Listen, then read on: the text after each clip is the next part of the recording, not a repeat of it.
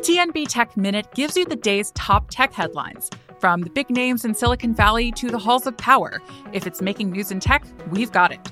Check out TNB Tech Minute in the Tech News Briefing feed from the Wall Street Journal. This is Barron's Live. Each weekday, we bring you live conversations from our newsrooms about what's moving the market right now. On this podcast, we take you inside those conversations, the stories, the ideas, and the stocks to watch so you can invest smarter. Now, let's dial in. Hello, everyone. Good afternoon, and welcome to Barron's Live MarketWatch edition. My name is Aarthi Swaminathan, and I am a housing reporter with MarketWatch. So I'll be your host for today. And on today's episode, we're joined by Skylar Olsen, who is the chief economist for Zillow, which I know a lot of people are familiar with the site called Zillow. Welcome, Skylar. Well, thank you so much for having me. Absolutely. For sure. So let's just take a second to appreciate the current forces at play here, right? It's the end of September, and we got a report today from the Mortgage Bankers Association that said mortgage rates are at a multi-decade high. So that's the 30-year, 23-year high, the FHA loan, 21-year high. Basically, rates are high up across the board. So Skylar, chief economist at Zillow, what do high rates mean for the housing market? Yeah, well, I mean, for the U.S. housing market right now, honestly, what it means is a big pause. It means being frozen up. It means sales are dropping because new listings are pulling back. And all this comes back to, yes, the buyer is clearly, from a buyer's perspective, high mortgage rates are, in a punishing way for affordability because home prices are also so high. And yet it is the seller that's incredibly sensitive as well to high mortgage rates. So about, maybe mid last year, we started to see new listings pull back like crazy as the existing homeowner gets really, is holding on to, say, a rate below 3%, does not want to lose that rate and go and get where currently they're above 7, right? That high is now in a 7% ballpark range. And so we've just seen housing markets really slow down. And by that, I mean volumes, like sales volumes and the number of new listings to come on the market, because what that does on the flip side, kind of counterintuitively maybe, is that it keeps prices growing despite the affordability challenge. Home sales are way, way down. It looks like we're on a pace to hit 4 million homes that were previously owned, existing home sales, as we speak in the jargon of housing. That's down from a 6 million pace. So we're not really seeing, like you said, a big movement in prices. So, but that's not exactly true in every real estate market, right? So are you seeing a drop in prices? And so broadly, like which regions and what is driving that? Yeah. Let me kind of set the time scene just a little bit first, because I think when we're in a turning point in terms of, maybe let's put it this way, like a transition market, right? So we went from crazy home price growth, particularly in places like Austin, Boise, Phoenix, Seattle, Miami, right? So we saw stunning home price pressure when rates were really, really low. Now rates, when they bumped up, they went above 5, then 6, then 7%. Over that course of time, we did see home prices start declining. So if I'm looking at year-over-year changes, so this August compared to last August, home prices are down almost 10%, if not more, in a lot of those same places I listed, right? Like particularly Austin. Austin is home prices are still falling in areas like Austin, right? They're still falling in prices like New Orleans, okay? But it's a big difference between what areas have home values lower than last year and where are they still declining, because in areas like, say, Boise, Seattle's, because of that dramatic inventory pullback, like new listings from existing homeowners just pulled back like crazy. In some places dropping 50% below what was normal pre-pandemic, So this big supply pullback, we're starting to see those prices stabilize again. So only a few major metropolitan areas are actually today experiencing price declines. Lots of softness, right? Lots of softer price increases, a little bit more, say, like pre-pandemic than, the crazy pandemic, boom on prices and, that aggressive appreciation. But for the most part, a lot of these metros are stabilizing out. Some still saw big price declines relative to last year, though, for sure. And we will come back to the specific metros because I think people are very curious about what's driving that. But I like what you said about how we're in a transition. When do rates fall? Will that help, to borrow your words, unfreeze? You said frozen. So how do we defrost this housing market? Yeah. Are rates the answer, falling rates? Yeah, that's going to be a very big part of this picture, is a bit more resolution on rates. And I say resolution on rates because I don't know that it has to mean rates fall considerably, right? Resolution could just be we have long enough time where enough people, are kind of pushed out of their lower rate environment by just life events, right? We still get divorced, we still get married, our partners we may still lose our partners and other harder ways than just divorce. All these things are fundamental reasons that people move. Okay, so then I move. I lost my 3% mortgage rate. So time is something that just in general will heal the challenge that we're in. But what will do it a lot faster is for mortgage rates to come down. Now, how far do they have to come? If they come down to 5.5%, that would bring your monthly payment much more in line to, say, rents that boomed also over the past, nowhere near as big as mortgage payments did, but rents also grew. It'd bring monthly payments for mortgages, back in line with that. It also brings it back in line a bit more with, a lot of kind of affordability rules of thumb. So that would, be something that would push sellers forward. We also see, by the way, big, we survey sellers like crazy, as you might imagine. So every quarter, Zillow sends out, a big survey. We call it our Q-ship survey. And we're asking people, in many ways, what's it going to take for you to move? But we're asking them these days, are you willing to sell? Or do you want to sell in the next 3 years? And what's your current mortgage rate? Right. And the higher your mortgage rate is, the more likely that person is to want to sell, because some people are locked in, but not by, a lot. So it's just a little bit of time. Now we can debate when mortgage rates come down. And that could be like, we could go into the macro of it if you're into it, Aarthi. But that is its own big debate, is like, what is going to happen with mortgage rates? Sometimes I worry that buyers have in the back of their head that rates are going to fall a little bit too much, right? Because honestly, we can't really predict. This is a financial market. It's, it's a hard thing to predict mortgage rates. So you just briefly mentioned, so you said you talked to sellers, which is great. We want to hear their perspective. 4 million is still a pretty significant pace. It's not like nobody's selling. 4 million people are still transacting.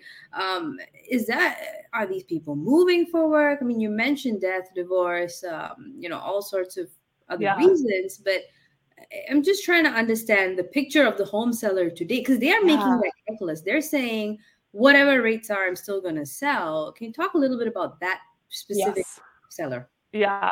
I think let's call them lucky. Okay. I think and the reason why I say lucky, honestly, is because what happened to home prices over the last 3 years was stunning. And I think in some ways, was a bit like winning the lottery, right? Like buying a home equity growth, you would not expect it to grow that fast. Pandemic era appreciation was stunning. Now, the seller that's the most lucky is one that is downsizing, so that when they buy their next home, they're maybe not even buying it with debt. Perhaps that's their cash purchase. Maybe that's what's driving, Miami home values to continue to grow, despite the fact that mortgage rates are still up and elevated.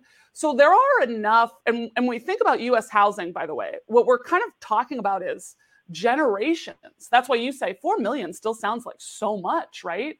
But when I'm thinking about U.S. housing and what I'm thinking about right now, I mean, we're talking about what would have, having a higher pace of home sales, what would be talking about is kind of transitioning housing from boomers, or Gen X to millennials. And we have massive populations of 25 to 45-year-olds right now. Like, we're hitting record size of that population.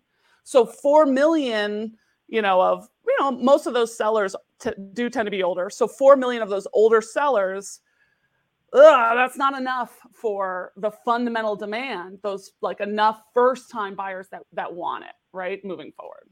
Does that help kind of think about it? Because this is big. This is a record year for 25 to 45-year-olds. And I like that age band because the median age of a first-time buyer now is 35, 36 years old. So that kind of captures that early buyer that's just coming, the millennials that are coming after the boomers' homes, right? There's not enough of them, for sure. So we're going to get into a little bit of the nuts and bolts. So just drilling down into that buyer. I am one of them. And when I look at the rent versus own sort of calculation, it just makes sense to rent here versus the building across me because it's twice the cost, right, on a monthly basis. So talk a little bit about this inventory squeeze and the competition and what that millennial buyer has to face. Yeah, absolutely. Yeah. So okay. So let's just think of this. I'm a millennial, I'm a potential first-time buyer. How should I start thinking about this experience? Because as you said, maybe now with rates higher, maybe now more than 2 years ago, it might not be clear that mortgage payment is going to be more affordable than my rent, right? So what is homeownership for? Do I move forward? What's going on? So one, if I'm a first-time buyer and it's this environment that I'm buying in, I'm buying for the long run, right? I'm not buying to flip a home. Okay. So if I'm buying a home, I want it to match me and my future life. I want to know, so inventory is low. How easy is that going to be? If there's not a lot of homes dropping into the market, I'm going to want, a good partner, but I'm going to want patience. I'm going to need patience to make sure I buy the unit that you can afford, right? So you don't, with high mortgage rates, work with a great lender because mortgage rates are jumping around. They're not just high, they're highly volatile. So you're working with a good lender, you're working with a couple lenders, right? You're waiting for that moment when rates drop. You're now qualified for the home that matches for you, right? This is what's so hard is you have to do these things at the same time, which is why you need great partners, on the ground with you, a good real estate agent, good loan officers, but you're thinking for the long run. Your silver linings now are going to be that while prices are not falling anymore, they're really starting to slow down and price cuts are still elevated, right? Fewer homes are selling above those list prices. If you're working with a good partner to help you develop your strategy here, right, you should be able to get more concessions from the seller. Get the seller to buy down your points, right? If the mortgage payment is your biggest barrier, that's how you think about, your strategy for, say your bid or what you're asking from that seller at the moment. It's not dropping that price, right? It's buy down my points so what is the barrier? And maybe I should actually even roll back because I think for a lot of first-time buyers, what is the position you're in? Do you have a lot of savings, and you can delay and bring that debt down, buy smaller, right? And you can avoid that mortgage payment. Or, are you actually barriered to your down payment itself, right? So these are very different strategies, but there is a silver lining to today in that there's not a lot of inventory, but it is moving a little bit slower. So you can take your time. But ultimately, it's still very challenging out there. Now, when you think about financially, is it a good job or a good idea to move forward?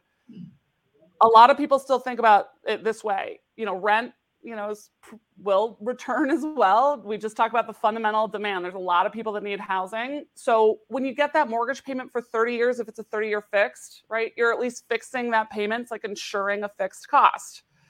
That said, if you believe mortgage rates are coming down, an adjustable rate loan is kind of like paying for the cash out refi up front, right? Because the rates will drift down. So there's still this stability element to being a homeowner that rent, as it continues, still doesn't have.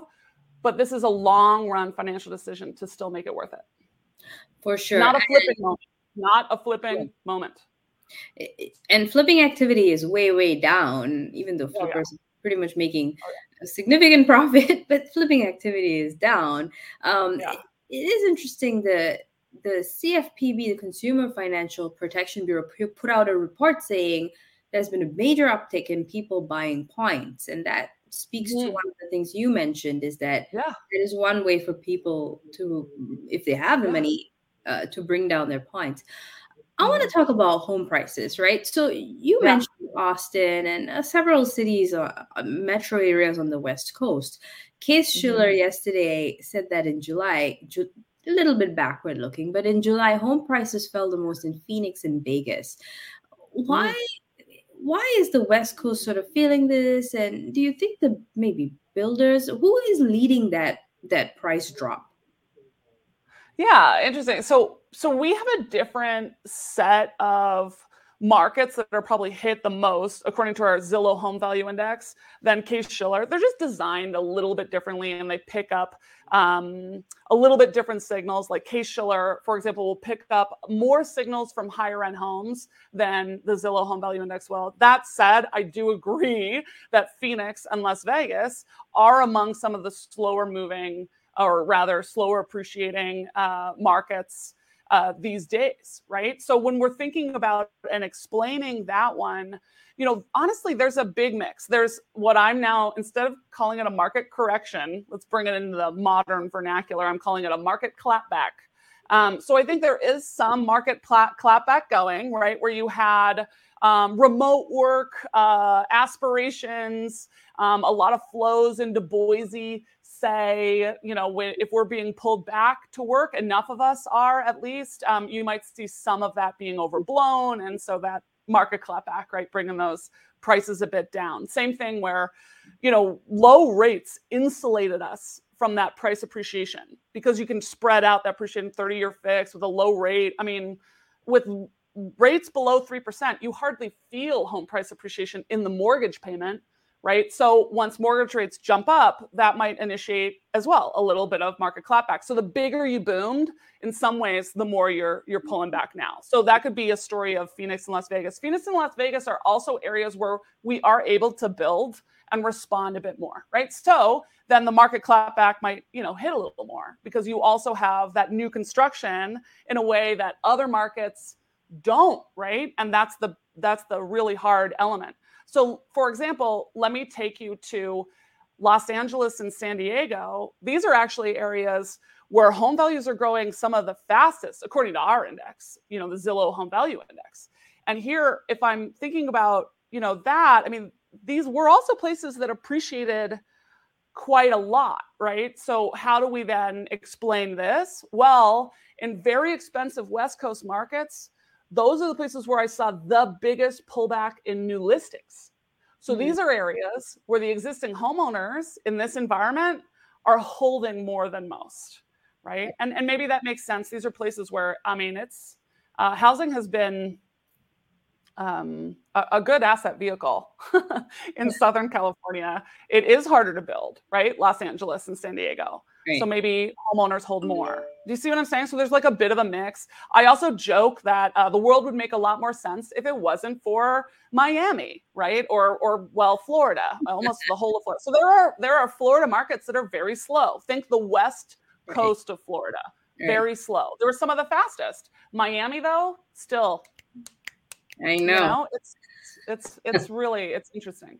That really is why I love real estate so much. Some of the markets are so interesting. Like Miami, there's a lot of foreign interest in buying there. There's also a lot of flood risk and things like that. I just want to take a pause here to remind the audience that we do have a Q&A section, which we will get to in a couple of minutes. And so if you have any questions, put it in the question box and we will get to them. But just on the California front, there is one big reason why Californians don't really have an incentive to sell, especially elder Californians, and that's the Prop 13 law.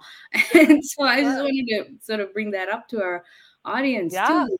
That's sometimes regulatory and policy issues sort of limit home prices from moving more market-like, right? Absolutely. Yeah. And just to explain for some people, what Prop 13 does is, when you buy a new home, not a new home, an existing home, when you make a new purchase in California, your property tax will reflect that sale price, and the current value of that home. But then from that point on, your property taxes are limited to grow, right? They're going to keep them from growing commiserate with the home value increase. So here I am up in Seattle. We do not have that, where I live. And I got a big bill, a big increase to my property tax this past year because of the stunning home property appreciation. So different areas, I mentioned that a 30-year fixed rate mortgage is like the insurance to fix to your monthly payment, for 30 years. That can be a huge source of stability. There are two places that can kind of disrupt that for a homeowner, right? Your property taxes obviously can continue to grow over time. And then, or maybe not, right? Or slowly if you have something like in California with Prop 13. And then the other thing is in insurance. And you mentioned, climate change earlier. So Florida, there are also areas in California where you can have sudden uptick in that monthly insurance premium. So I'm going to go to a couple of audience questions, and there is a mix, right? So I'm going to go to a couple by Renton and Stewart. So they have questions about the international property markets versus the American property market. So Renton was like, how does the American and Canadian real estate markets, how do they differ? Interesting. Just give me a second to read the other one, which is home prices are falling in other countries, Germany, China. We've seen a lot of China news, just as an aside, about their property market. Yeah. Together, it seems like home prices should fall in the US. Or do you think the supply issue will keep us at this sort of level? Yeah, I love this question, because I think in so many ways so the interest rate lock-in that we're currently experiencing, that I was speaking to, right? The fact that new listings from existing homeowners, I think it's still down like 25% from a pre-pandemic normal at this time of year, right? So this pullback, I think, has everything to do with US housing finance, and that is the 30-year fixed rate loan. So leading into this experience over the course of the pandemic, a vast majority of purchasers purchased a 30-year fixed rate loan. So they are locked. Well, I mean, they're not technically locked. It is an emotional and financial lock-in, right? Because they have this advantage that they could hold on to for 30 years to keep that low rate.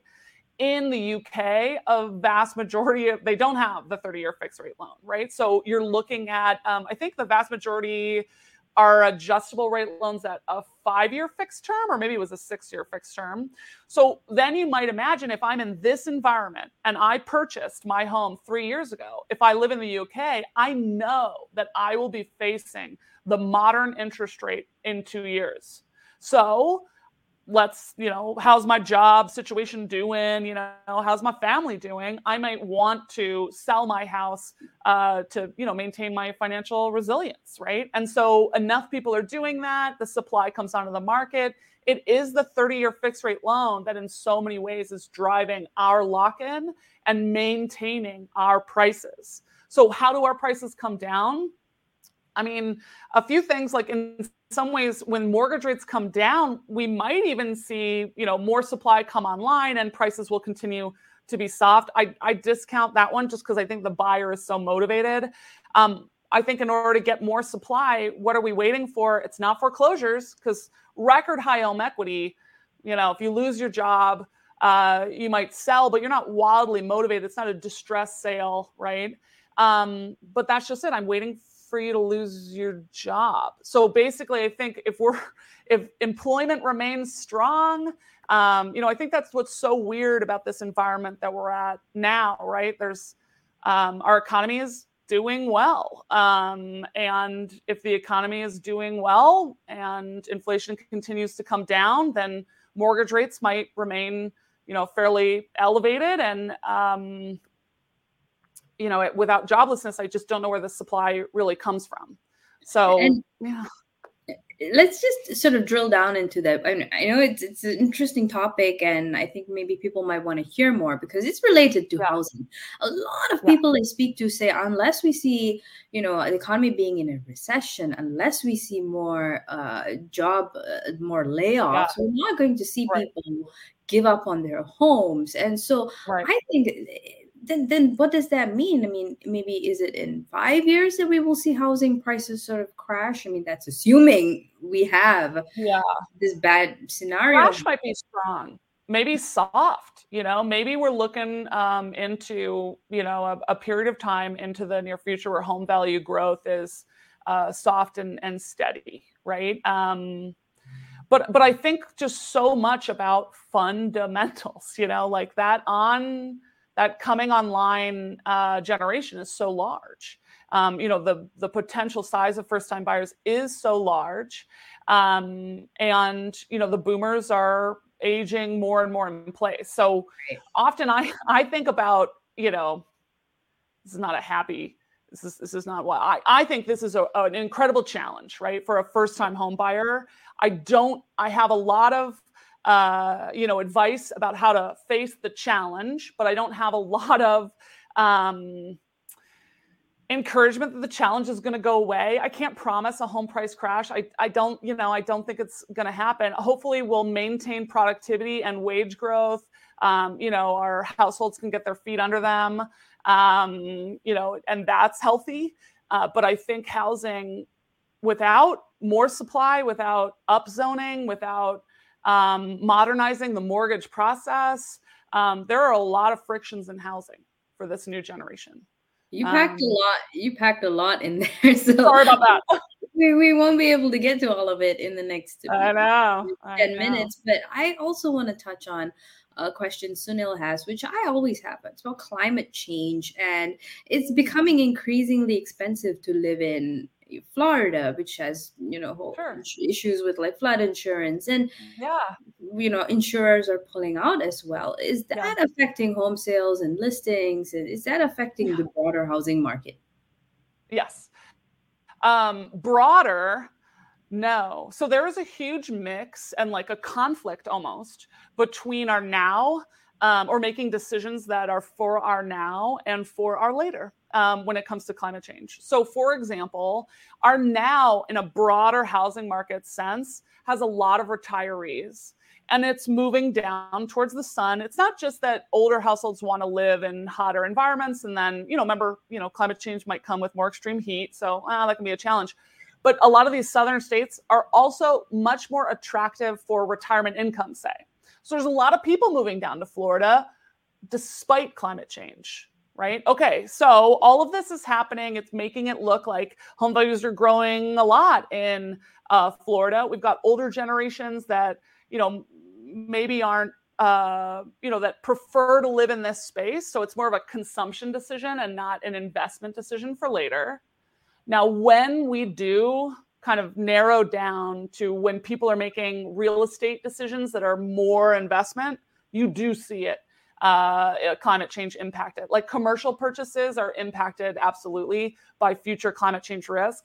But interestingly, residential home prices are only really impacted or are growing slower in areas where climate change will be a problem, in areas that have a lot of climate change salience. And by that, I mean, they're very liberal, they rank high on questions like climate change is already hurting people in the US. And that's a problem because it means that in some areas, you just have people that are making decisions without thinking for the long run. And that will cause a lot of pain into the future. But I think for a smart, especially for that first-time home buyer, remember I said you got to be buying for the long run. So I think this is definitely something to for sure keep in mind when you're making your home purchase decisions. A couple more questions for you because they're coming in fast and furious. So Morelli asks, I'll try and answer faster. We have a question on assumable mortgages, and we saw a recent journal story about how a startup was trying to help make that more common. How common are assumable mortgages, and advisable basically? Yeah, not super common.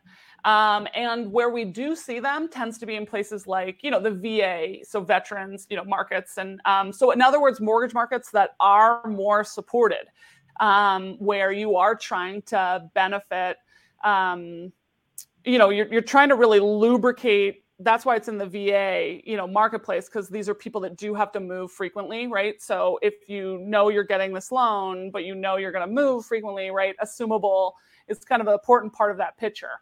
That's why I think you're saying a startup did it. I think the idea is what do you have to, this is kind of why I love that Zillow also is building a mortgage business, and really innovating or trying to innovate within the mortgage marketplace. So what are the solutions that we need to build that can be safe and effective? When you say like advisable, assumable mortgage is certainly, can be advisable to get that new home buyer in now that rates are higher, but it's generally done in a supportive environment. It's hard to make it, in other words, like pencil. You know what I mean?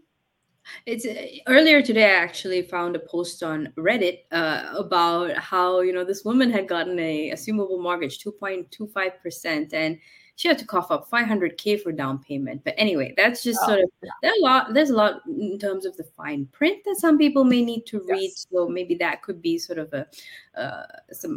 just like buying points is like a bigger upfront commitment. There are usually a trade-off. I'm an economist. It's like a punchline, right? There's no free lunch.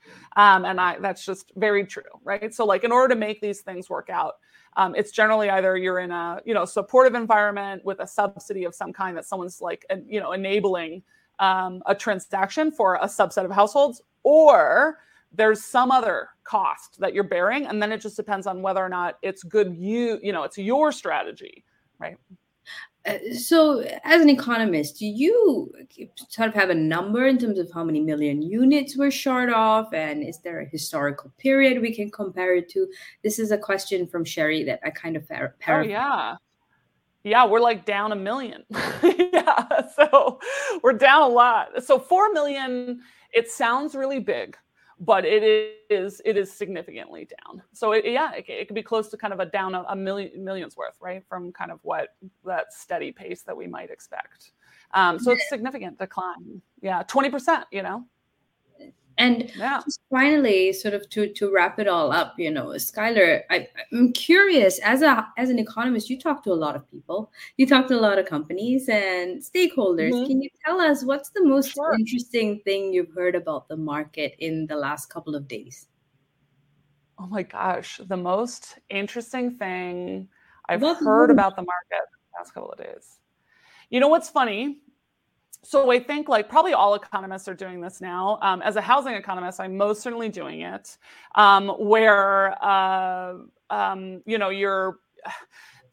call it riding the wave, right? So there's all these data drops constantly. So Zillow data drops at the beginning of the month, and then we're all like waiting for a CPI release, or then the PC, so inflation numbers, and, economists are just waiting for those job numbers to drop. And we're all joining the FOMC meetings as if, Jerome Powell is, the big economist dad calling us all to the family meeting. It's like we're trying to absorb new information all the time and then update what we think about things, everything else.